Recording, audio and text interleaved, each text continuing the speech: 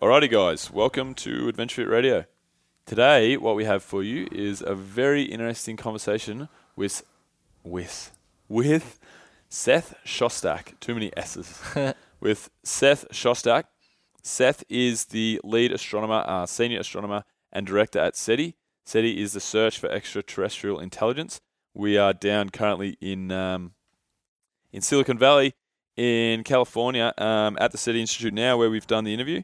And basically what SETI is out to achieve is to explore, understand, and explain the origin and nature of life in the universe. So the search of ET, basically. We had a great chat, talked about a lot of cool stuff, where we are looking how we are trying to find these intelligent life, what would happen if we were to find them, so on and so forth. What did you think of it, Jack? Yeah, very interesting dude. Obviously has one of the coolest lives in the world. Everyone would be very jealous of what he gets up to every day. Just looks for aliens out in the world. And yeah, just super smart guy. Made me feel super dumb. Couldn't get enough of it though. I was on the edge of my seat the whole time. And yeah, he's just a very intriguing guy, and it's a great listen. Yeah, no, I had fun. It was good. I also felt stumped a lot of the time, and but we want to try and bring you guys more of these interesting science figures and academics, and put ourselves out of our comfort zone and see what we can do. But anyway, it's a cool interview, pretty interesting. So hope you guys enjoy it. Before we get into the interview, we are sponsored by Audible. So if you want one free audiobook and a 30-day trial with Audible, if you've been thinking about testing the waters of audiobooks, then check out Audible for sure. It's a sick way to listen to books. Get information in whenever you're on the fly, whenever you're kicking around the house. It's really good. So Audible has over 250,000 audiobooks in their catalog. And to try them out, head to www.audibletrial.com/ADVF radio. That will get you free 30 days and one free audiobook. Also, we're sponsored by Adventure Fit Travel. Adventure Fit Travel is an adventure travel company for the fitness community. And if you want to test your fitness, then why not do it with us in Nepal? We're heading to Everest Base Camp September through to October for 15 days. And it's basically through the Khumbu region, the Everest Base Camp trek, all the way up to Everest Base Camp, climbing Kalabatar on the way, which is an awesome experience where you kind of feel like you're looking eye to eye with Everest, which you're actually not. You're miles below it. But it's a good buzz. It's really cool learning the Nepali culture, and you'll make heaps of friends along the way. So if you want more information about that or any of our other trips we got going on, go to www.adventurefittravel.com. And here's the show. Now, before we do this, let's go over the ground rules. Rule number 1, no touching of the hair or face. And that's it! Yo! Discovery Roger, go for deploy. Where did we come from? Are we alone in the universe? What is the future of the human race? Come with me if you want to live. I did giggity that girl. Giggity, giggity, giggity, giggity. A high-powered mutant of some kind never even considered for mass production. Too weird to live, too rare to die.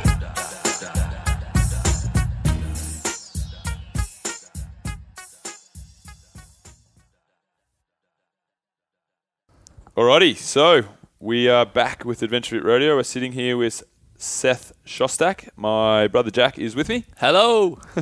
for his second podcast ever, and we're in the SETI Institute in Silicon Valley in San Francisco, or in California.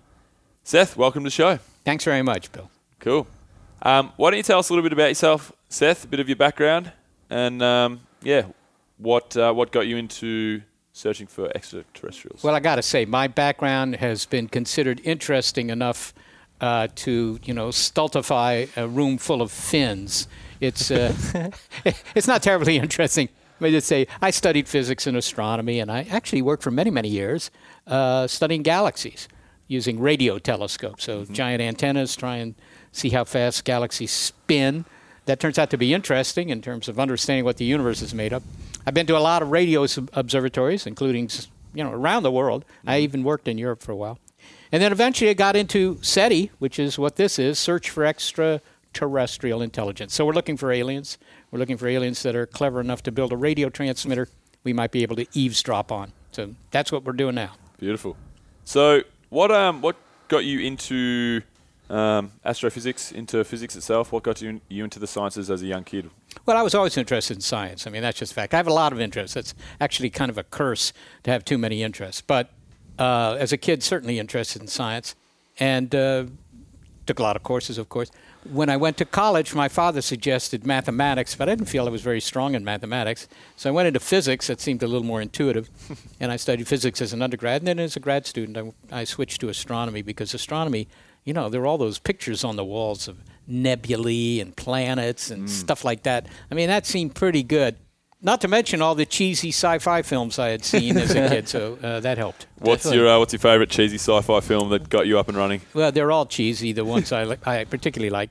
The original War of the Worlds, actually. Okay. The Martians come to Earth, just to take over the place because, after all, we deserve it. I didn't think the remake was all that good, but the originals of a lot of the classic sci-fi films, which were made mostly in the 50s, appealed to me. Also, the creature features. They had a lot of nuclear tests, which would cause things like, ordinary ants to suddenly become 8 feet high at their shoulders and then immediately invade Los Angeles, as if ants have a lot of interest in Los Angeles. Okay, beautiful. So what about Planet of the Apes? Were you a Planet of the Apes fan? Well, I kind of like Planet of the Apes. I mean, the idea was kind of nifty, that they go to a different planet, but it turns out that the different planet is our planet. On the other hand, the idea that evolution would lead us to, look more like our simian forebears doesn't seem very reasonable to me, actually. I don't think that we select for features. I mean, look, think about it. Does your boyfriend or girlfriend look more like an ape than it does like a human? Probably not. And if it does, not. you probably ought to get help, not. right? So I don't know that they have evolutionary pressures in the future that would turn us back into apes any more than the evolutionary What about pressures turning in the the apes future. into us? Well, turning the apes into us has happened once, so at least there's precedent for that. But, it's sort of like, do you think humans will eventually look like trilobites again? I doubt it. Trilobites. Yeah, first time we've had that word used on Adventure Radio. Definitely. So there you go, hashtag trilobites. Okay, so tell us about SETI. Tell us about the history. When did it get started? Who founded it? What are we doing here? Listen, the idea of trying to pick up signals that would tell you somebody's out there, that's actually a pretty old idea. And even going back to the 1860s, there were a couple of physicists in Europe who thought it would be good to try and signal the Martians, right? And see if they're making any signals that we could see. There were claims back in those days. There were flashes of light coming from the moon or Mars. It might be due to inhabitants there. It wasn't very well founded, and of course it didn't work. But so the idea is old. But the modern attempts to try and eavesdrop on ET date to 1960. A fellow who actually works here, Frank Drake, used an antenna in West Virginia to try and eavesdrop on signals. That was the first modern SETI experiment. Right. So Frank Drake actually still works currently in SETI, in the SETI Institute. Well, he does. He's, in his mid-80s, so Frank doesn't come to the office every day, no. But I see him every couple of weeks. He used to come every day, well up into the age of 80. So that's interesting. So we'll touch on Frank Drake just in a second, I think. But so how is SETI funded, though? Like, how does it keep its head above water? How's SETI funded, Bill? Well, I think the answer is poorly. I mean, the SETI Institute here has about 80 or so scientists. But most of those, all but a handful, are doing what's called astrobiology. In other words, they're interested in life in space, but not necessarily the intelligent variety. They're interested in life that might be under the sands of Mars, some of the moons of Jupiter or Saturn, that kind of thing. And they are funded by grants from the National Aeronautics and Space Administration, from NASA. SETI is run totally on the basis of private donations. That's a real problem because there's very little money. Yeah, for sure. So a large part of everybody that works here under the SETI roof is actually not working to find those signals for... They're not looking for intelligent life. Intelligent life. Yeah, they're looking for biology, but it's okay if it's, about microbial. the IQ of your average bacterium. Yeah, about as exciting as underneath your fingernail. Well, that's right. I mean, it would be exciting, actually, because at least you would know that biology is not a miracle. I mean, if you found, biology on a moon of Jupiter, you'd say, I don't know, Bob, but obviously life is all over the place. Yeah, that's right. So talking about Frank Drake, so there's the famous Drake equation, and I have heard of it, and I've looked at it, but I touched on it just before I came down here in the car. But we don't understand it. Yeah. But for people out there as well, why don't you explain the Drake equation and how it works to finding and the chances for life out there in the solar system? Well, every time you mention an equation, you lose about half the audience, so I'll probably mention it about 6 or 8 times. The Drake equation was cooked up by Frank Drake, actually, in 1961, because he had done this experiment in 1960 in West Virginia, in which he'd used an antenna to try and eavesdrop on some signals. And that generated quite a bit of interest, at least among some members of the science community. And so he had a small meeting the next year, also in West Virginia, invited about a dozen people, very, very clever people, actually. One won a Nobel Prize during the conference, actually. And he, as an agenda for the meeting, he cooked up this equation, now known as the Drake equation. And all it does is try and estimate, look, how many societies are out there in our Milky Way that are broadcasting signals that are going through our bodies as we sit here? It depends on how many planets there are and how many good planets there are and what fraction of those planets have developed life and so forth and so on. So there's 7 terms in the Drake equation. We don't know the value of too many of them, but it's a good starting point for discussing the subject. Yeah, for sure. So what's a relative estimation of life out there? I mean, how many... Have you? I'm sure you've put some percentages on paper and done some figures at some point. Like, what are the chances that there is something out there? Do you have any mathematical equations that say?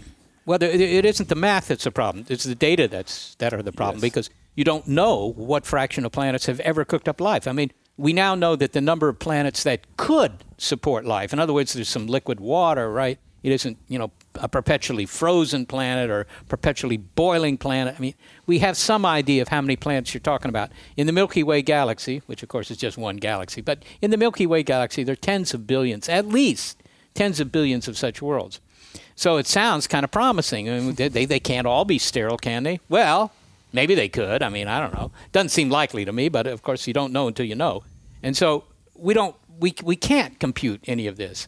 All you can say is, if Earth is the only planet where biology has taken hold, and not just biology, but eventually clever biology, then Earth is some sort of miracle.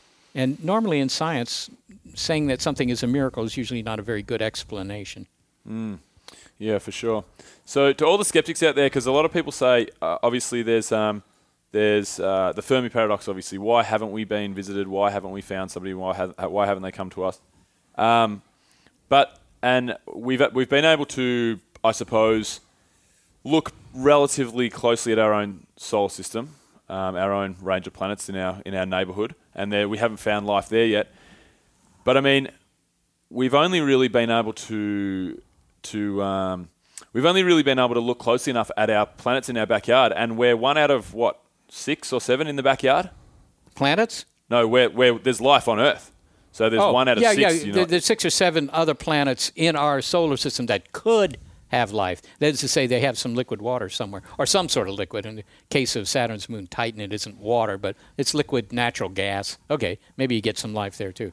Yeah, no, our reconnaissance, I think your point is, our reconnaissance of the universe has been very limited. I mean, the fact that we haven't found anything so far really doesn't mean too much. I mean, you could go into the red center of Australia and look at a couple of hectares of real estate and not see any kangaroos, but it does prove there are no kangaroos in Australia. Yeah, that's right. Definitely. Well put, Seth. That's precisely what I was trying to say.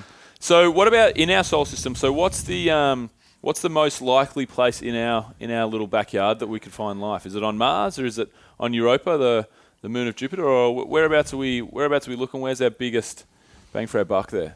Well, people differ. If you walk down the halls here at the SETI Institute, you'll find that the majority of the research done here is actually study of Mars. So I suspect if you took a poll, what's your favorite inhabited world in our solar system, they probably would say Mars. That would probably win. But not necessarily, because there are indeed some of these moons of Jupiter and Saturn that are very intriguing because they have liquid water too.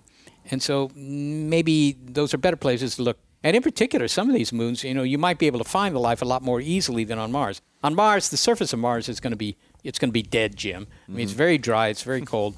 There's no liquid water on the surface. So you have to dig down a couple hundred feet. That's not so easy unless you can send a drilling rig to Mars with all the people to, make it work. Whereas some of these moons are a little more accessible in some ways to whatever biology might be going on. So there may be a different answer to which world is more likely to have life, which world is the easiest to search for life, and they may not be the same place. Okay. So Europa's one of those other options, but we can't get there to really survey the life on Europa because we can't drill down to the water. Is that correct? Well, you can. You can. All you have to do is write to check. Yeah. I mean, that's the problem. Because there's this ice on, the daytime temperatures on Europa are, I don't even remember, like minus 270 degrees. Chilly. So that ice, I mean, it's not like the ice in your fridge, right? That ice is really solid. It's like granite. It's that cold. So to drill through it, I mean, you got to melt your way through. Mm-hmm. And how much ice do you have to go through before you hit the water underneath? Well, it might be, 15 kilometers. Mm-hmm. That's a lot of ice. Okay. So, yeah, it's not impossible. I mean, if, it became a national priority to drill a hole on Europa, you could do it, but, it takes some money. So and in terms of getting there, how do you think it would be likely in terms of one of our lifespans? Say me or Bill. Well, we just have a spacecraft. The Juno spacecraft just got to Jupiter. Oh, really? Right. Yeah, Europa is just another moon of Jupiter. So it's there. It took 5 years to get there. It was a very fast spacecraft, by the way. But, it takes 5 years to get there with a fast spacecraft, Super 10 fast. years with a slow one. Right. Yeah. So, getting there, you can do it. I mean, that's been proven. There have been a lot of spacecraft that have gotten to Jupiter. Very few that have been able to stop and, sort of hang out. But, that's not the problem. The problem is not so much getting there, but then you need the drill and all that stuff. And then the question is, all right, that may cost you $1 billion. Yeah. And is that your best shot? What do you think about this this funding problem that we have with obviously NASA and what you do and studying the study of space and the study of trying to find life in the solar system?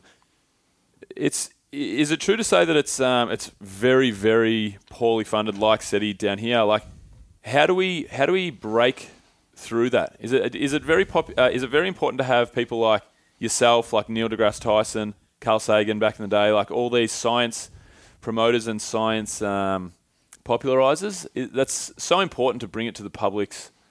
Well, obviously, I think so, but it's hard to gauge. I mean, you ask yourself: suppose Carl Sagan had not existed, had not done the Cosmos TV series and so forth, would NASA be poor or more poorly funded today than it is? For example, would the amount of research going into looking for life be less? I personally think it would, but it's very hard to prove that. And I think in general, what's called outreach, telling the public what's going on, keeping their interest if you can. I think personally it's very important because in the end, the public pays for this stuff. And, I think you only do yourself a lot of good by just explaining it to them because they're interested. Yeah, for sure. A certain fraction of the public is very interested in space. 100%. I think I liked what NASA did. As soon as The Martian was released, NASA would have, this is what, is it Tim Whatley? Is it Tim Whatley? No, Tim Whatley. Mark Whatley. Mark Whatley. This is what Mark Whatley did. This is what Mark Whatley did on his rover on Mars. This is what we're doing with our rover in the lab. So they kind of piggybacked off The Martian's popularity, and I think that was really cool because, like movies like Interstellar and The Martian, they're very good for getting the excitement back into the space program. Because after the Apollo program, wasn't it the funding taken away, and there was no plans to head to Mars? Well, no, yeah, that's correct. Actually, the Apollo program was assumed by many people, both in the public and in government for that matter, that the next step would be, all right, now let's build a rocket and go to Mars. But Mars is a lot farther than the moon, right? Mars is more than 100 times farther than the moon. And it's a lot more challenging to get something there and bring it back. Yeah. Particularly humans. Right. And so, one of the presidents urged NASA come up with a plan for doing that, and they did, and it was going to cost a lot of money. And they said, well, forget that, So they didn't do it. And since then, it's true. I mean, what have we done? We haven't sent people any farther away than into orbit around the Earth. And we haven't sent them any farther away than the distance between, I don't know. I mean, New York and Washington, a couple of 100 miles, a couple of 100 kilometers. That's as far as we've sent people since the Apollo program. And I think that the public has gotten a little bit less interested in space because of that. There certainly has been all the unmanned, uncrewed, if you prefer, but it sounds like a weird word, the uncrewed missions, to Mars and Jupiter, Pluto. The New Horizons mission to Pluto generated a lot of interest. I think the public would still be interested in space. For sure. So, okay, let's talk about back to SETI and what we do here. So, how do you actually search for these radio waves? So that's what you're doing, correct? You're trying to find communication from these other civilizations out there. And so how do you actually go about doing that? Well, we do exactly what Jodie Foster did in the movie Contact, pretty much. I mean, our equipment's quite different. We don't sit around and wear headphones because we're monitoring typically several tens of millions of channels at once. That would be a lot of headphones, and it would really mess up your haircut. So, computers are doing the listening, and it's all pretty much automated. But we use an array of antennas, a small array, in Northern California, about 500 kilometers north of San Francisco, called the Allen Telescope Array. There are 42 antennas there, each about 6 meters in diameter. And we use it every day, and we look at nearby star systems that we think might be good bets for having planets that could have life. We're looking for signals. Okay. So in your TED Talk, you've said that basically you haven't heard anything yet in the whole time that SETI's been around? That's right. Does that make you upset at all at any stage? No. Again, I mean, considering how little of space we've actually looked at, the total number of star systems we've actually examined over a wide range of frequencies, it's almost nothing. Yeah. So it's very, very early days to say, well, I don't know, Ralph, there's nobody out there. That would be the wrong conclusion, I think. Definitely. So how far can we actually, where are we able to look at? How far out? How many light years? How many galaxies? Well, it's up to you. I mean, you can look as far as you want, obviously. But if they're very far away, then their transmitters have to be a little more, powerful if you're going to hear them. There's no limit to the distance that you can send radio waves or light waves across. After all, you can see with your eye, you can see the Andromeda Galaxy, right? That's 2 million light years away. That's pretty far. And your eye has no trouble seeing that. So there's no limit as long as the transmitter and or the receiver are big enough. Okay. So if we were to hear radio signals in the Andromeda Galaxy that you just mentioned, so it's so far away and we're actually able to pick something up, we go, okay, we've heard something. We know something's making radio waves out there. That means that's what we're listening to is in the past, right?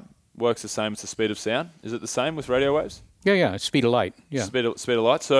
So how do we actually, if we were to find these radio waves, how do we actually, can we try and talk to these people? Can we try and study them? Or do we just know that back 1 billion years ago, there was something going on out there? Well, it's not 1 billion years, even in the case of the Andromeda Galaxy. Mm-hmm. Mostly we're looking in our own galaxy at star systems that are, no more than a couple of 100 light years away. So that means the signals are a couple of 100 years old. That's not so bad. I mean, people read Shakespeare in school, right? That's a couple of 100 years old, too. They're probably still kicking around. They've been around long enough to be sending radio waves out into the space. I suppose they'll probably be hanging around somewhere. They don't try and start up a conversation with Shakespeare because that probably wouldn't work. But, it's not that it's uninteresting to pick up something just because it's a couple of 100 or a couple of thousand, or even in the case of the Andromeda Nebula, a couple of million years old. What do you care? I mean, the galaxy is, 3 times as old as the Earth, so there could have been societies here billions of years before we got here. Maybe they still have something interesting to tell us. But it isn't really so much that. It's just to show that somebody is out there. That's the first thing you want to prove to yourself. And so what if these civilizations don't use radio waves? What if they don't use technology? Then do we have any other way to find them? Sure. Yeah, there are other things that have been suggested, and they're not crazy either. I mean, you could look for what's called astroengineering. Mm-hmm. Right. I mean, if you have a society that's 100,000 years more advanced than ours, or for that matter, 100 million years more advanced, I mean, who knows what they're doing, right? We're not talking Death Stars here, are we? Well, I don't know if you're talking Death Stars. It seems to me that a Death Star is a very big investment for very little gain, but whatever. I mean, it kind of looks neat, but it's, why would you go around, just obliterating other critters in the galaxy that aren't going to be anywhere near your level anyhow? But they might be doing things like really big engineering projects, things that are so big that you might be able to find them with telescopes here on Earth. And that's a possibility. I mean, that's not crazy. And there have been plenty of stories about such possibilities. Whenever astronomers find something unusual in the skies, very often there's a small group of people who say, it's aliens. Yeah, I remember, so I follow IFL Science on Facebook. Are you aware of IFL Science? No, I think I have moral objections to it. But you do? No, I don't follow. But tell me about it, then I'll start following it. So for all the listeners, and we swear on this podcast, so please excuse us, and you're allowed to swear yourself, but it's I fucking love science, and it's just a hub for funny and interesting science content. But IFL Science was going off day after day about the giant protrusion that was blocking one of the stars in a distant galaxy. What was going on there? I'm sure you know of what I'm talking about. It was basically people saying, "Look, we found the Death Star that's out there." Well, to begin with, it wasn't in a distant galaxy. I think you're talking about Tabby's star, as it's known. It has another name, KIC 8462852. Although it's not as neat as Tabby. Tabby is a researcher at Yale University, and her group made this star well known. But it's about 1,500 light years away, so it's like 1% of the distance across the galaxy, our galaxy. But the thing is that the light from it has dipped irregularly and considerably. 22% dip in the light from such a thing. That isn't a planet getting in front of the star. Something's getting in front of the star and blocking the light. And, there are people who like to think it's an alien megastructure. The Klingons have built something really big, Dyson Swarm, something. They built something really big, and it's blocking the light occasionally, and that's what we've seen. Well, that could be. But history suggests that the safer bet is to say it's something natural. We'll probably learn what it is by finding other examples in the next couple of years. That's my bet to anybody who wants to bet on Tabby's star being the work of aliens. So why would it be moving erratically, though? I don't understand. So it's got a strange orbit, or is it possible that it's two orbits crossing over that you can't? It's just something in orbit around the star. It doesn't have to be a very strange orbit. But if you have a big dust cloud for some reason, maybe there was a collision of a couple of asteroids, right? They produce a whole bunch of debris. And just by chance, occasionally, that debris gets between you and the star. And so it blocks some of the light from the star. I mean, there are a lot of possibilities. And we don't know which, if any of the suggested ones, is the truth. But to jump immediately to it's aliens, I mean, that's convenient and a lot of fun, and it gets the headlines. Well, that's what we're here for, Seth. But it's never been the case. I mean, when pulsars were first found in Cambridge, England, they were ascribed to aliens too. When quasars started flickering, people said that was aliens too. I mean, there have been many things. And one of the moons of Mars is very small and very lightweight, as if it were hollow. And it was suggested in the early days by some reputable scientists that maybe it was an alien space station. Well, it turns out it's a rock. So, I mean, this idea that the aliens are involved, it's a bit like saying, the aliens built the pyramids. It could be, but I suspect it was Egyptians. What about talk about the Fermi paradox. I'm sure you've been questioned innumerable amount of times. Why haven't they come to us? Why haven't we had Independence Day happen? Nice aliens. No Independence Day. Let's pretend. Well, I kind of like the ones in Independence Day. They come all this way just to ruin everybody's whole day. Well, look, I don't know why they haven't come, and it's kind of hard to say that they haven't come, right? I mean, maybe they came 100 million years ago. They took pictures of a lot of dinosaurs, maybe stuffed a few, put them in glass bottles, and left. How would you know? That's right. You wouldn't know. I don't think they've come in historical times, and I think the reason for that is they don't know Homo sapiens is here. I mean, we've been broadcasting, radio, TV, and mainly radar into space since the Second World War at power levels that they might be able to pick up. That isn't very long. So, the signals that would tell them that there's something interesting on Earth in terms of intelligence probably haven't reached them yet. So I don't know why they'd be here, hauling people out of their bedrooms in Cooper Pedy, for unauthorized breeding experiments when they don't even know we're here, but. Right. So how advanced does a civilization have to be to visit other, other galaxies and other star systems to try and find or visit alien life? Listen, you have to be pretty advanced even to visit the next star over, let alone other galaxies. We're not even talking about other galaxies here. I mean, it's only 4.5 light years to the nearest other star beside the sun.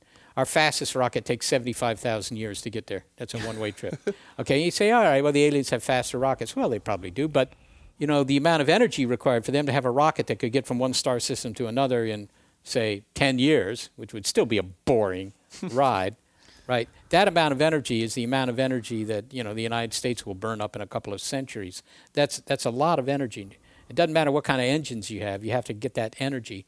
And so it's hard. I mean, TV makes it look easy. You just call up somebody in the engine room and tell them to put the pedal to the metal. but in reality, the physics makes it very hard to travel between the stars. So do you think in the future that'll change? I mean, obviously computing goes gangbusters, and we have so much stronger computers year after year after year after year. We're sitting here in Silicon Valley. You've probably seen it all right in front of you happening.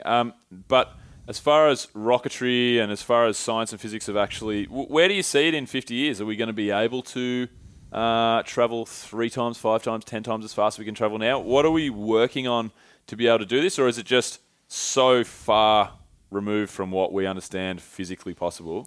People certainly think about it, and if you're willing to send something small, I'm not talking about people now, something small, something the size of a big coin, for example, to another star, then there are suggested technologies that might be able to do that within, a decade or so, maybe 2 decades.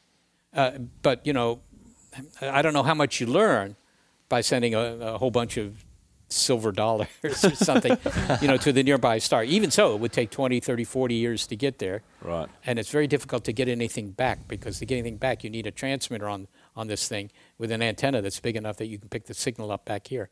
It's hard even to do that. To send people to the stars, I won't say never. It doesn't violate physics to do it. It's just really, really hard. It's like making a motorized skateboard that's suitable for traversing Siberia. Maybe you could do it, but it's not going to be easy. Yeah, right. Okay, so what about? So let's talk about where we're actually. Why it's important to find alien life. So if we were to find microbial life, I don't think that people would kind of get up and about it as much as they would if we found intelligent life. But what do you think the cultural impact would be if we were to find A, microbial life, or B, intelligent life? Well, I think we've already done that experiment in some ways, because in 1996, the big science news story that year was the claim that there were dead Martian microbes in a meteorite that was picked up in Antarctica, actually. That was a big story. That was the #1 story for 4 days. Huge type fonts and so forth in the New York Times and so forth. And, announcements by Clinton and NASA and so forth and so on. Turns out that it probably wasn't Martian microbes, but what was the reaction to that? Well, people were just interested. They wanted to know more. That was the reaction. People didn't go nuts about it. All right, so I think if we were to find, microbes on Mars or Europa or any of these other places, people would be just very interested. And, of course, it would have benefits for science, too. So, I think that's fairly predictable. If you were to find E.T., find a signal from E.T., well, that would be different because now it's intelligent life. But I don't think that the populace would go crazy either. 30% of the people of the United States, and for that matter, every other first world country, believe that the aliens are here. Right. That's interesting. Yeah, occasionally crash landing in, Roswell or whatever. Right, 30%. That's a big percentage. Yeah, 1 out of 3. And they still go to work in the morning, right? So if they were to pick up their newspapers, if any of them still get newspapers, and then read that, well, we'd found a signal, I don't think that they would be terribly shocked by that. I think, a third of them would say, well, what's the big deal? They're already here. They're already here. I don't think they're here, but they do think they're here. So, they say, look, that's not even news to me. It's not even very interesting. This signal's coming from 500 light years away. I've got aliens, buzzing my house at night. So this idea that the public would become unstable and start, going nuts is, I think, nuts itself. Right. So I was kind of thinking the other way around. I was thinking, I think that something that would bring everybody on Earth much closer together would be getting hit by an asteroid and having to band together, right, we have to blow up this asteroid. It's putting pressure on the actual existence of, humans on this planet, or intelligent life, and then making it kind of, we are humans, we are one, there's our, brothers in another solar system, rather than have all these borders and nations and religions and little sects that we chop ourselves up into. And do you think that it would be a positive impact rather than even a negative impact like that? Well, Bill, you're kind of young, and so you're probably still idealistic. I don't think any of that would happen, actually. Okay. Well, it's nice to think everybody come together. Berate me. All right, I'll tell you what, Vladimir, we're going to get along now because, after all, there are aliens out there. I think they'll be fighting over the data. And asteroid impacts. If you learn that an asteroid is going to hit the Earth, there is this possibility that you, of course you would, get the orbit so accurately that you can say, well, if we don't do anything, it's going to hit New Delhi. But if we send up, some sort of interceptor and can nudge it a little bit, then instead of hitting New Delhi, it'll hit, New York. Okay, right. So I'm sure that will lead to, really fine feelings between India and the United States, deciding which city is going to buy it. I mean, really, it's the idea that we would learn something like this and suddenly everybody will sing Kumbaya and get along. I mean, it's interesting, but I'm not sure it's terribly accurate. Look, think. Man, I'm really disappointed now. Chucky Darwin, right? We're totally screwed then, Seth. It's just look, when Charles Darwin publishes The Origin of Species, and we find out, hey, we're all descended from other animals. We all have a common ancestor. Did everybody say, all right, we're getting rid of the weaponry, we're all just going to, play chess? It's not exactly what happened. True. So talking about just briefly on this asteroidal impact kind of scenario, how important is it? You do some work here. That focuses on near-Earth objects. Is that what they're called? Near-Earth objects. Okay, so how important is it to really get cracking on that research and have that research funded? Because was it Chelyabinsk in Russia? Mm-hmm. So the Chelyabinsk, Russia meteor that flew through came into our atmosphere. We didn't even see that coming. Nope. So how much work is there getting done trying to safeguard this planet from just getting pummeled by asteroids? Well, it depends on what you consider pummeling, and more specifically, what you consider acceptable pummeling, right? Because any asteroid that's more than about 2 kilometers in size is really serious. Yep. When you get about 10 kilometers in size, it's like the one that did in the dinos. Yep. So that's a kind of an extinction level event. Now, obviously, you don't want that to happen. Of course, that doesn't happen very often. Maybe every 50 or 100 million years you get one. But it's been 60-some million years since the last big one, so maybe you ought to worry about it. And actually, we found something like 90% of all the big ones. So those are the first ones you look for. They're also the easiest ones to find. Mm-hmm. And so far, we haven't found any that look like they're going to hit us in the foreseeable future. And then you get down to the smaller ones, right, like Chelyabinsk. Chelyabinsk was about the size of a crummy hotel, right? And if it had come in at a different angle, it could have killed a lot of people in the town of Chelyabinsk, actually. And it's small enough, the size of a hotel, that you don't see so very easily. Right? That's harder to find. And there are many, many more small ones than big ones. So, yeah, how much money are you willing to spend to find all those guys?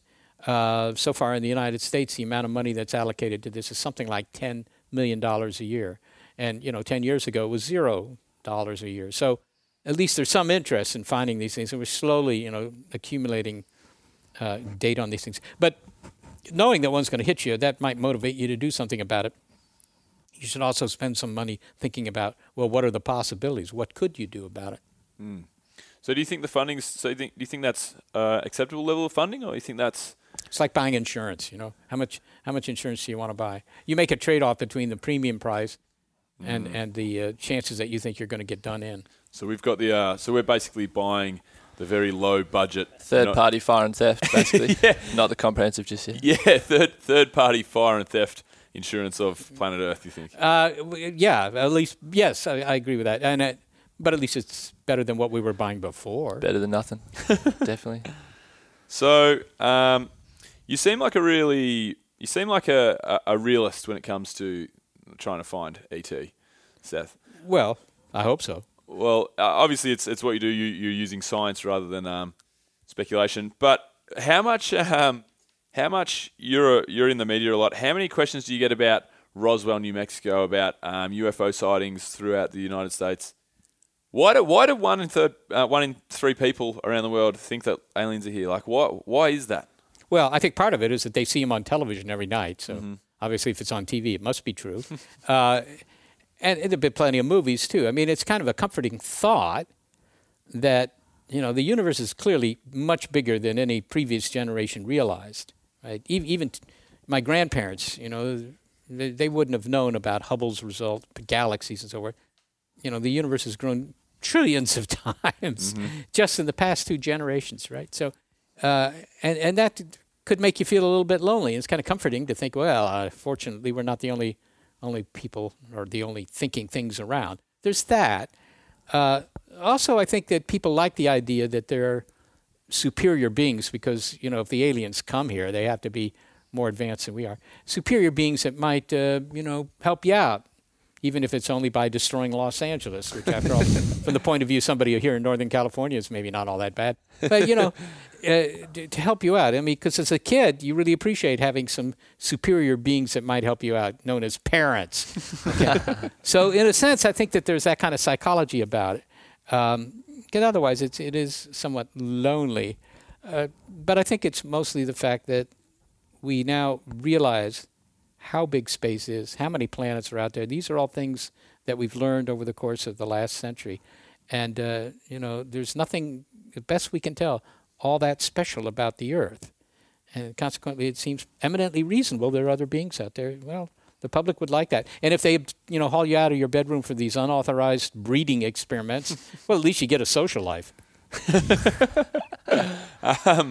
All right. So what about Roswell, New Mexico? Is there any truth to anything that goes on there? What are you? Are you a believer? Well, I've been to Roswell. I get phone calls every day from people who've seen things. Yeah. Every day. And, these are not people who are nuts or anything like that. They've just seen something. They want to know what it is. So I deal with this matter a lot, the UFO phenomenon. I've never gotten any evidence. They'll send me videos and photos. I've never seen anything where I thought, man, that's clearly extraterrestrial.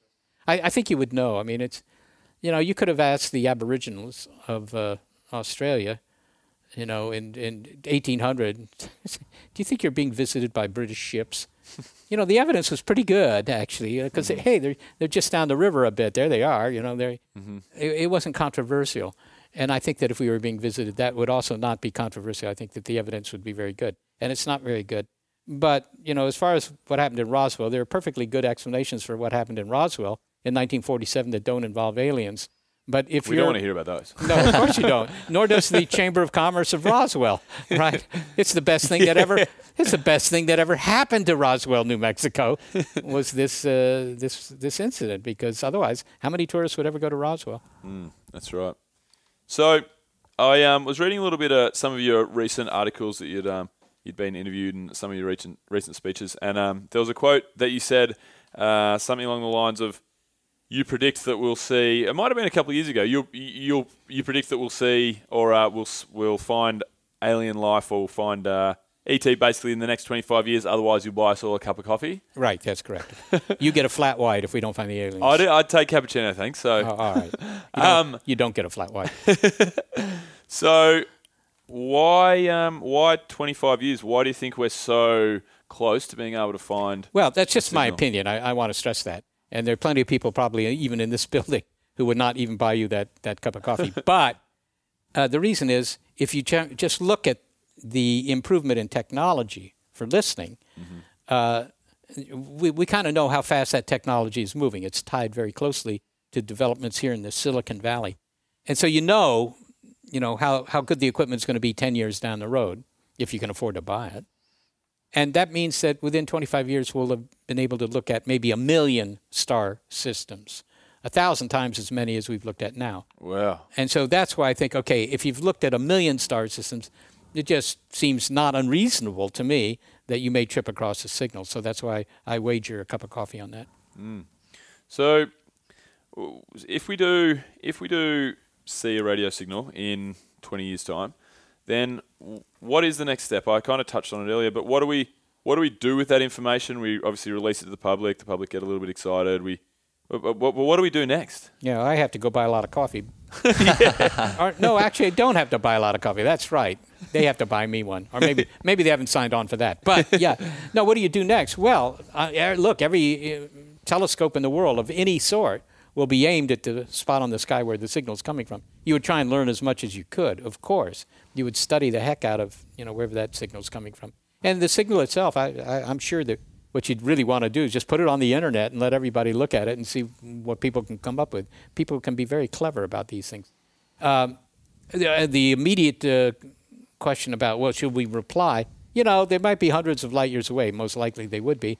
And so there's no real hurry to answer and say, hey, we're the Earthlings and we've got a whole bunch of used cars we'd like to sell you. Or something like that. I mean, but there will be people who will think, hey, let's try talking to them, and there'll be other people who say, no, let's not let them know we're here, or, they're worried about the danger. So I'm sure that you'd have that discussion. But again, given the amount of time it takes for a signal to cross the distance between where they are and you are, this is a bit like going down to the beach and finding a message in a bottle. And everybody jumping up and down. I'm going to go buy some bottles. So let's reply right away. Maybe there's not that much hurry. Yeah, well, that makes sense. So the solar system, when you're putting out radio waves to try and hear things or eavesdrop on extraterrestrial information, has there ever been any noise that you've ever come across that's ever been like, oh, maybe? Or have you been We used to get a lot of false alarms back in the days before we could automatically check out signals very quickly. Since we've had the technology to do that, the false alarms go away. So I think all those false alarms were just terrestrial interference. There are a lot of satellites orbiting the Earth that make plenty of radio noise that looks like just the sort of thing we're looking for. Yep. So, you have to sort all that out. So what would determine an extraterrestrial information, like a radio wave? Well, you'd get excited about a signal if it were really coming from the sky and moving across the sky the way the stars do, right? Yep. The stars rotate around roughly once every day because of the rotation of the Earth, right? And if you saw a signal and it was also parading across the sky just the way the stars do, you'd say, well, that's not a telecommunications satellite. We're on here. Yeah. Cool. So how much could we find out realistically if we found a radio wave? How much could we find out about that planet? Can we find out the shape of that planet, the size of that planet? The shape's probably going to be round, I suppose, but we can find out the elements that's in the atmosphere of that planet. Not so much from a radio wave, unless they're telling it to you in very simple picture format or something like that. Maybe they have a cubicle planet actually. But from the radio signal, all you're going to learn about is whatever they've encoded in that signal in terms of information, and that may be something you can't either receive or ever decipher. I mean, who's to say? But you would know very quickly how far away they are, and then you would put big telescopes to work looking for planets in that direction, and then you might learn something about their, the astronomical aspects of their home turf. That you might learn. But in terms of, what they look like or what their society is like or what their music is like or anything like that, unless they put that in the signal in a way that you could ever figure out, you may not know that. Right. So basically, if we do strike it lucky, then we could just really be looking at a bunch of code on a page. Code. I mean, you just may be looking at a lot of numbers. Yeah. Yeah. Wow. Do you think they would be like us? Like, obviously they would be more intelligent than that, but obviously you've thought about it throughout the years that you've been here, what they would be like? Well, in the movies, they're a little different from us because they don't have much hair, and they're mostly gray. They have big eyeballs with no eyelids, right? No clothes, no names. Well, not in Avatar. Avatar, they're 7'3", all super ripped, nice shade of blue. Yeah, actually in Avatar, that's right. They were improved versions of us. Yeah, well, that's usually the case with the aliens. They tend to be improved versions of humans. But if you think about it, these aliens have to be advanced enough to have invented radio. Otherwise, we don't hear from them. And as soon as you invent radio, you're within 50 years of inventing computers. And as soon as you've invented computers, you're probably only 100 years from inventing synthetic intelligence. So add all that stuff together. That means you invent radio, and within a couple 100 years, you've invented your successors. So my usual statement here is that if we hear something come from space. It's not from living aliens at all. It's machines. It's machinery. Yeah. Right. That's interesting. So how come if we've had, as humans, if we've had 195,000 years of existence and a brain the same size, how come we haven't, or do you think we have hit periods where we may have reached a really advanced civilization and then say we got hit by an asteroid? How many times do you think, because if we've had the ability to do it for so long, why has it taken this long to get to the point where the last 50 years we've been able to send radio waves and people could actually find us? Well, it's got to happen at some time, right? I mean, or not. But, you have to invent science and then technology and so forth and so on. You got to do all that. And then at some point you get to the point where, hey, we've got radio. And you look around and say, how amazing. It just happened now. Well, I mean, it had to happen sometime, I guess. Mm-hmm. But I think that the answer to your question is, why did Homo sapiens sit around for 200,000 years and not do a heck of a lot? That's right. They hadn't invented, reality television until the last 20 years. So what, why did it take so long? That's a question not for me. That's a question for the anthropologists. But when they look at it, they point out that through most of that period, you had the ice ages and so forth. The Earth was quite cold. Existence was pretty tough. Mm-hmm. So it was very hard to do things like invent agriculture, because agriculture is pretty new. That's 10, 15,000 years old. But as soon as you have agriculture, then you can have cities. Mm-hmm. And as soon as you have cities, maybe you have enough surplus of wealth that you can have a few people just sitting around worrying about things like geometry, right? Or, science, fundamentally. Science is a real luxury. And so you have to have a species that's gotten to the point where it not only has the brain power for science, but has enough wealth for science. Mm. And so, that would be, I suspect, the anthropologist's answer to that question. And you could certainly turn it around and say, wow, it only took 200,000 years. Look at the dinosaurs. They were around for 150 million years. And the dinosaurs' contribution to science is fairly limited. So that's interesting because we've had life on this planet for so long, obviously well past the dinosaurs, and we've only had this small, infinitely small percentile of time where we've actually, probably sent radio waves out there. Do you think that we're forever chasing our tails because most of the planets in the solar system, is it fair to say that there's a constant bombardment of asteroids on other planets in other solar systems, or do we just not really know that? I mean, what I'm trying to say is, if we get these civilizations that are ready to talk to us, or they're actually just sending out radio waves that we can hear, how often are they just getting wiped out? Well, you don't know that. I mean, if they all get wiped out pretty quickly, then you're not going to hear from anybody. And you could say, well, the data are consistent with that. Right, we haven't heard from anybody, so maybe they're all getting wiped out. I think that's a very sunny take on the whole problem, but I don't believe it, because at the point where you can build radio transmitters, you're within a couple of 100 years of, developing technology to find all the asteroids and divert them if you have to do that. So whereas the dinosaurs didn't spend a lot of money on trying to map all the asteroids, maybe they should have, but they didn't. They just weren't clever enough to do that. We are, and I think that the aliens, to begin with, will have asteroids, because asteroids are just leftover pieces from the building of the solar system, right? The creation of the planets. It's just leftover stuff. And they're going to have that too. And they're going to have to worry about it too. But, assuming that they're at the point where they could get in touch with us, they probably had an asteroid protection program in place for a long time. I think that's one problem with the cosmos that they can solve. Mm-hmm. So in the future for SETI, for yourself, where do you see 50 years from now, 100 years from now? Are we going to be in touch with aliens? Are we going to be interplanetary species? Where do you see the future for mankind and our search to try and find other people out there? Well, I don't know. It's always difficult to predict the future, as they say, and almost all predictions are wrong. So mine will be wrong too. But I mean, the idea that we'll be a spacefaring society, our species will go out into space like Luke Skywalker and deal with the bad guys and all that sort of thing. I'm not so sure that that's our future. I think our future might be a little bit different. To begin with, by the end of this century, we're going to have machines that are at least as clever as humans in terms of their brain power.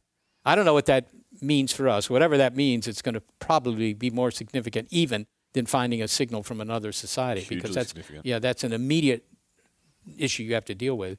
And it isn't to say that the machines are going to, just kill us all. They might have Skynet. they probably just ignore us all.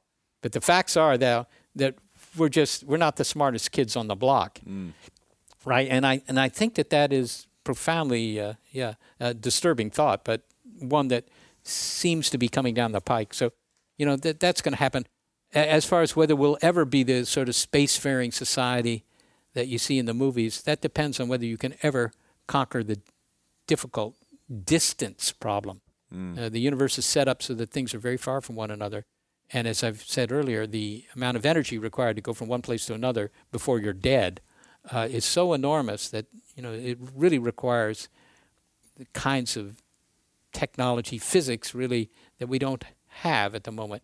So, who's to say that we won't ever do it? I wouldn't say that. But I think that much sooner than any of that happening, we will see developments in artificial intelligence, which may make the whole problem moot. Because as soon as you have a thinking machine, it doesn't care that it takes 100,000 years to get to another world. And the machines live forever, if you will, in some sense.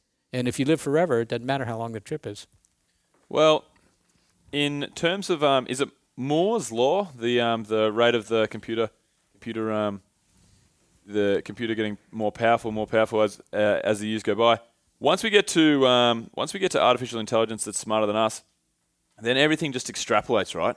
Then doesn't it become a lot easier for us to send signals, a lot easier for us to find things out there because we, like you said, we're not the smartest people in the room. We just leave it to the computers. Is that the future of SETI, do you think? Well, here's where you put in an edit point. Well, indeed. I mean, what you can say about the technology in Moore's law is that the equipment that you have for scanning the skies, for looking, is getting better all the time.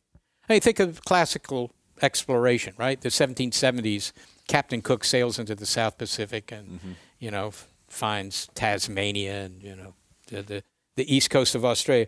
All right, but what if his ship was doubling in speed every 2 years? That's what's happening with computers. That's insane. Right? Then, Cook would have found everything in the Pacific very quickly. Yeah. Right? So I think that's where we're going in terms of SETI. I mean, the technology means that SETI will keep getting faster and faster. And that's only good news, because if we keep doing SETI at the speed we're doing it now, it'll take, thousands of years before you have much chance of finding anything. This way, it might be only a few tens of years. So, that's the good news of Moore's law. Mm-hmm. So you seem like you have a bit of a stance on this whole artificial intelligence thing. Are you of the opinion of Stephen Hawking that it could be the end of humanity, the biggest problem that we have in our hands is a problem that we're creating, or are you more Neil deGrasse Tyson, who thinks it's going to be great, computers are going to be smarter than us, we'll just turn them off if they get out of hand? Well, you could say you're going to just turn them off, and indeed, the first ones you build, you could turn them off, and you can also build them to be friendly to your neighbors and stuff like that. The thing is, by the time you get to the third generation, of course, the computers are designing their own successors. Yeah, that's right. And so their priorities are not your priorities any more than our priorities are the priorities of the forest apes that were our predecessors, right? We don't still do things with them in mind. I mean, we don't go out and kill all the forest apes, although not deliberately anyhow. We do destroy their habitat. I mean, it isn't malevolent, but, it still results in a lot fewer forest apes. So, I mean, by analogy, you could say that the thinking machines probably are just, we're going to kill all those humans. What do you think about it, Zork?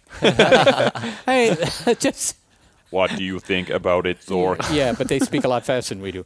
So maybe they're not interested in killing us, but whatever they do at some point becomes detached from us. They don't have to stay on this planet. They can just get up and leave. And I think a lot of them, or some of them, or one of them, will, because what's there on this planet other than some good rock and roll to keep them here? I mean, they'll go where there's more energy or more material resources for their gusto-grabbing lifestyles. So, is it the greatest threat that we've confronted? I don't think Hawking's totally off base on that. I really don't. I think he's foreseen that this is something different, because in 200,000 years, we've not had really to contend with anything that was clearly intellectually superior to us, right?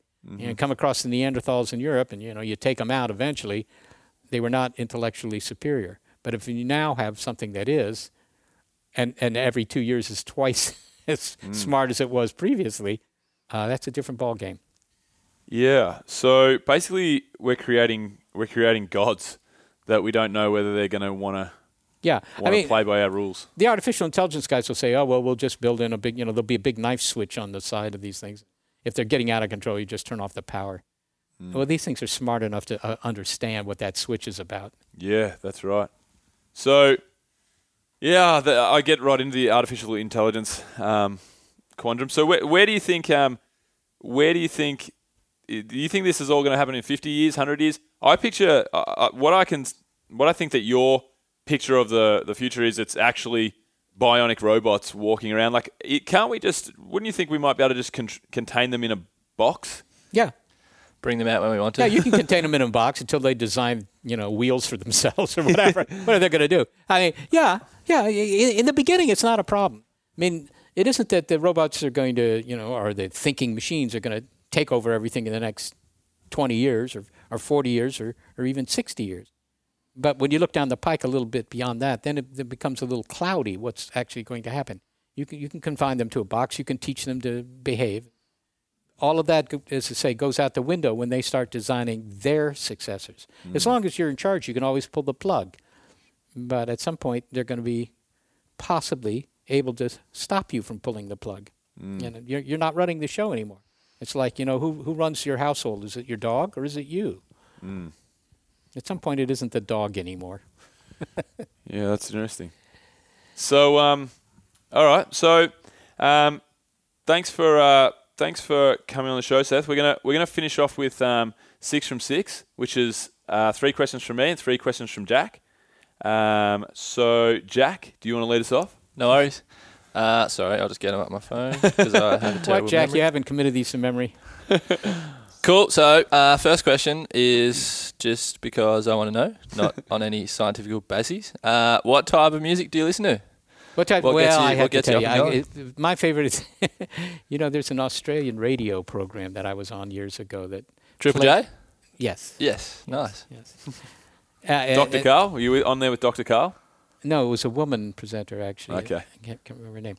But in any case, classical is what I buy for myself. I listen to almost every musical genre. There are very few genres that I don't like. There are a couple, but, I'm a big fan of almost all music. You're appreciative of the music? Cool. Yeah, That's good. But classical is what I'll actually pay money for. Yeah. Not much money, mind you, but... Cool. So second question, as a youngster, so when you were a little boy, what were your hobbies? Did you play sport? What were your recreations? Were you kind of an arty kid or a sciencey kid? Or? Yeah. Well, I had a lot of hobbies. I still have a lot of hobbies because whatever hobbies you develop between the ages of 8 and 11, I think are the ones that you keep forever. Yeah. And so, some of them were kind of useless but interesting, like stamp collecting. And I still do that, actually. Bill did that? Yeah. Yeah. My nan set me up with stamp collection. Yeah. Thanks, Nan. See, there you go. Thanks, Nan. But, I like to build things, so I have some power tools in the garage. I just like building stupid stuff. Yep. Also electronics, amateur radio, and, almost anything mechanical. I was always interested in the railroads, so I've even worked for the railroads on occasion. Photography, probably my biggest hobby. I still do a lot of photography. Yep. In fact, most of the photos hanging on the walls around here were photos I've made. Because, the boss has co-opted my hobbies, turned them into part of my job description. Yeah, that's great. Used to make movies. From the age of 11, I made movies. So I like doing that. I mean, just very simple things. Yeah. Cool. And last question, finally. So if you didn't take the path that you took to get to where you are now at SETI, where do you think you would be? Would you be a fireman? Would you be, an astronaut or anything? Yeah, well, as I say, with all those hobbies, you see, I had a lot of interest. And that means I actually had a lot of careers. Yeah.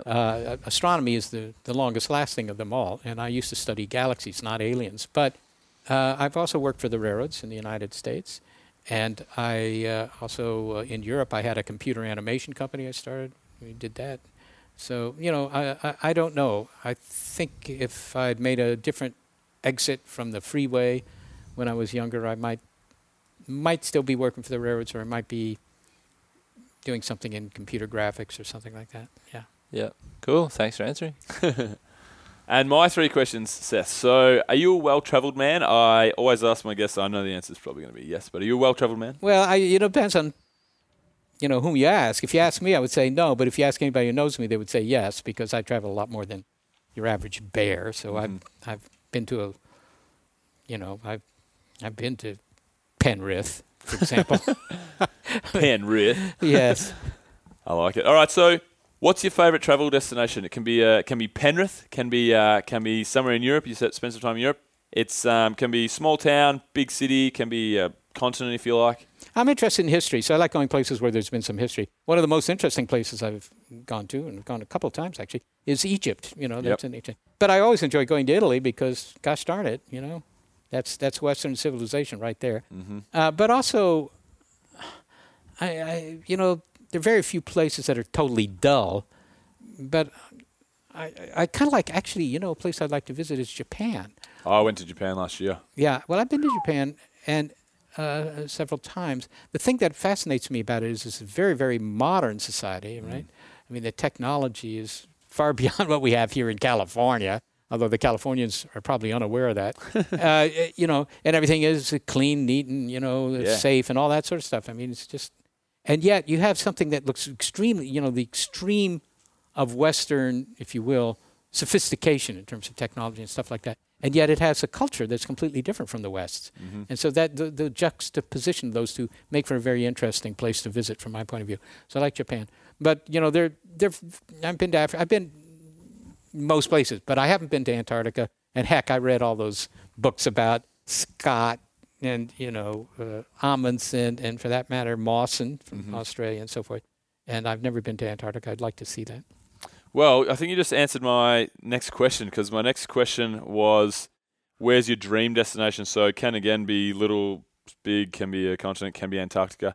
The number one place that you haven't been, you haven't ticked off your bucket list, where would that be? Andamuka. No, I don't know. I don't know. What would be the place I've never been? I think it probably is Antarctica, because, there are many places I haven't visited. Obviously, most places I haven't visited. I haven't been to many places, for example, in the subcontinent. I've only been to India once, and it's a very interesting place. And I haven't been to too many places in the Middle East. That would be interesting as well, other than Egypt. There are a lot of places to go, but, I can't honestly complain, because I have traveled many, many, many times more than anybody would have been able to do even 100 years ago. Absolutely.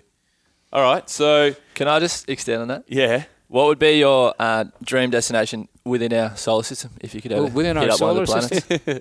Yeah, I think it has to be Mars. Yeah? Yeah. Me too, because, I think. Yeah, because it isn't so extreme that, you would just be completely encumbered by whatever protection it would take to keep you alive there. With Mars, you might be able to actually walk around. I mean, think about the Mariner Valley, the Valles Marineris on Mars. It's 200 times bigger than the Grand Canyon. The Grand Canyon is an interesting place to visit, but this thing would be, so much bigger. I think that would be spectacular. Amazing, yeah. Yeah. Well, what do you think about, this isn't my third question, we've gone on a little tangent here, but what do you think about Elon Musk's plans and Mars One's plans? What do you think about these plans to set up colonies on Mars? Well, You all for it? Yeah, sure, I'm all for it. But, Mars One, Bas Lansdorp there outside of Amsterdam, he's got a bunch of people that he wants to send to Mars, but he's sending them on a one-way ticket, which is not so crazy. People who were sent to... We interviewed a woman, actually, Diane McGrath, one of our first podcasts. We interviewed her about her plans. She's a Mars One candidate in the final 100. It was a really interesting interview to hear what's going through her mind leaving this planet. I did the same thing. I talked to a young woman who's a physics student at Duke University, and she's among the 100 as well. I asked her what her parents thought of the idea. She said they were down with it. So whatever. And after all, a one-way ticket is not, nuts. I mean, the people who were sent to Australia by the British in the beginning were on a one-way ticket. Yeah, that's right. so if you, but it's a little harder to live off the land on Mars than it is, in Eastern Australia. So I think that, it's a little idealistic. I mean, we're going to do it. Eventually we will colonize Mars. All we can say is that Mars, even on a good day, is a much harsher environment than any place on Earth. So you have to keep that in mind. It's not trivial. Yeah. Okay, so back to my final question. If you are on a desert island and you have three things to keep you sane, you've got your necessities, you've got toothbrush and water, and you've got iPhone, Pokemon Go. Yeah, that's right. Navigation beacons to seek help. You've got all that. What do you need to keep yourself sane while you're over there? I guess a volleyball. No. Volleyball? No, you didn't see that movie. Tom, All right. Tom Hanks. Wilson. Yes, you did see that movie. Well, obviously, I use a lot of books, whether in electronic form or just printed You can out. have a Kindle if you like. Yeah, okay. Well, I would like to read a lot of books, but history. Probably I'd start reading books on navigation and seafaring stuff. But beyond that, I think just a stack of scrap paper and a supply of pens. Okay. I would do a lot of writing. Cool. Right. That's all you want? Well, I mean, heck, aside from companionship, that would be. You got a Kindle, you got someone to hang out with, and you got some pen and paper. Yeah, that might be enough, as long as you say that there's, steak for dinner every night. Didn't say there was steak. Didn't say it was a 5-star desert island here. Well, I mean, just a meat pie or something. I didn't say the desert island was Australia either. 420. Yeah. All right. Cool. Well, Seth, where can they find more about? Where can the listeners find more about SETI and what you do here? Well, best thing to do is just go to SETI.org, SETI.org, and you can find something there about the Institute. You can find our radio show there. You can find all sorts of stuff. Mm-hmm. And yourself, is there anything else you want to plug? Where can they find yourself, Seth? Your podcast, you've got a podcast/radio show. You want to give that a... It's called mention? Big Picture Science. Just type that into your browser. Mm-hmm. Big Picture Science. Cool. Yeah. Yep. All righty. Well, thanks for coming on the show. Thanks, It's Seth. my pleasure. My pleasure, guys. And that's a wrap. Thanks for listening, guys. A cool interview with Seth Shostak. What a man, what an interesting life, and what an interesting field to be spending his day-to-day in. So fingers crossed that Seth ends up buying us all a cup of coffee and we find some alien life in the next 25 years. Anyway, if you like the show, make sure you subscribe. Go to iTunes, hit the big subscribe button. That'll help us out. Also, we have show notes for this show. They'll be found at www.adventurewithtravel.com/podcast. So while you're there, try to join the mailing list. You'll never miss out on a podcast there, on an offer, anything to do with our trips, anything to do with our blog. It's all there. And also, we have our sponsors to thank. They are Audible. Go to www.audibletrial.com/ADVF radio to check out your free 30 days. And also Adventure Fit Travel. Head to www.adventurefittravel.com. Check out what we got going on. See you next week.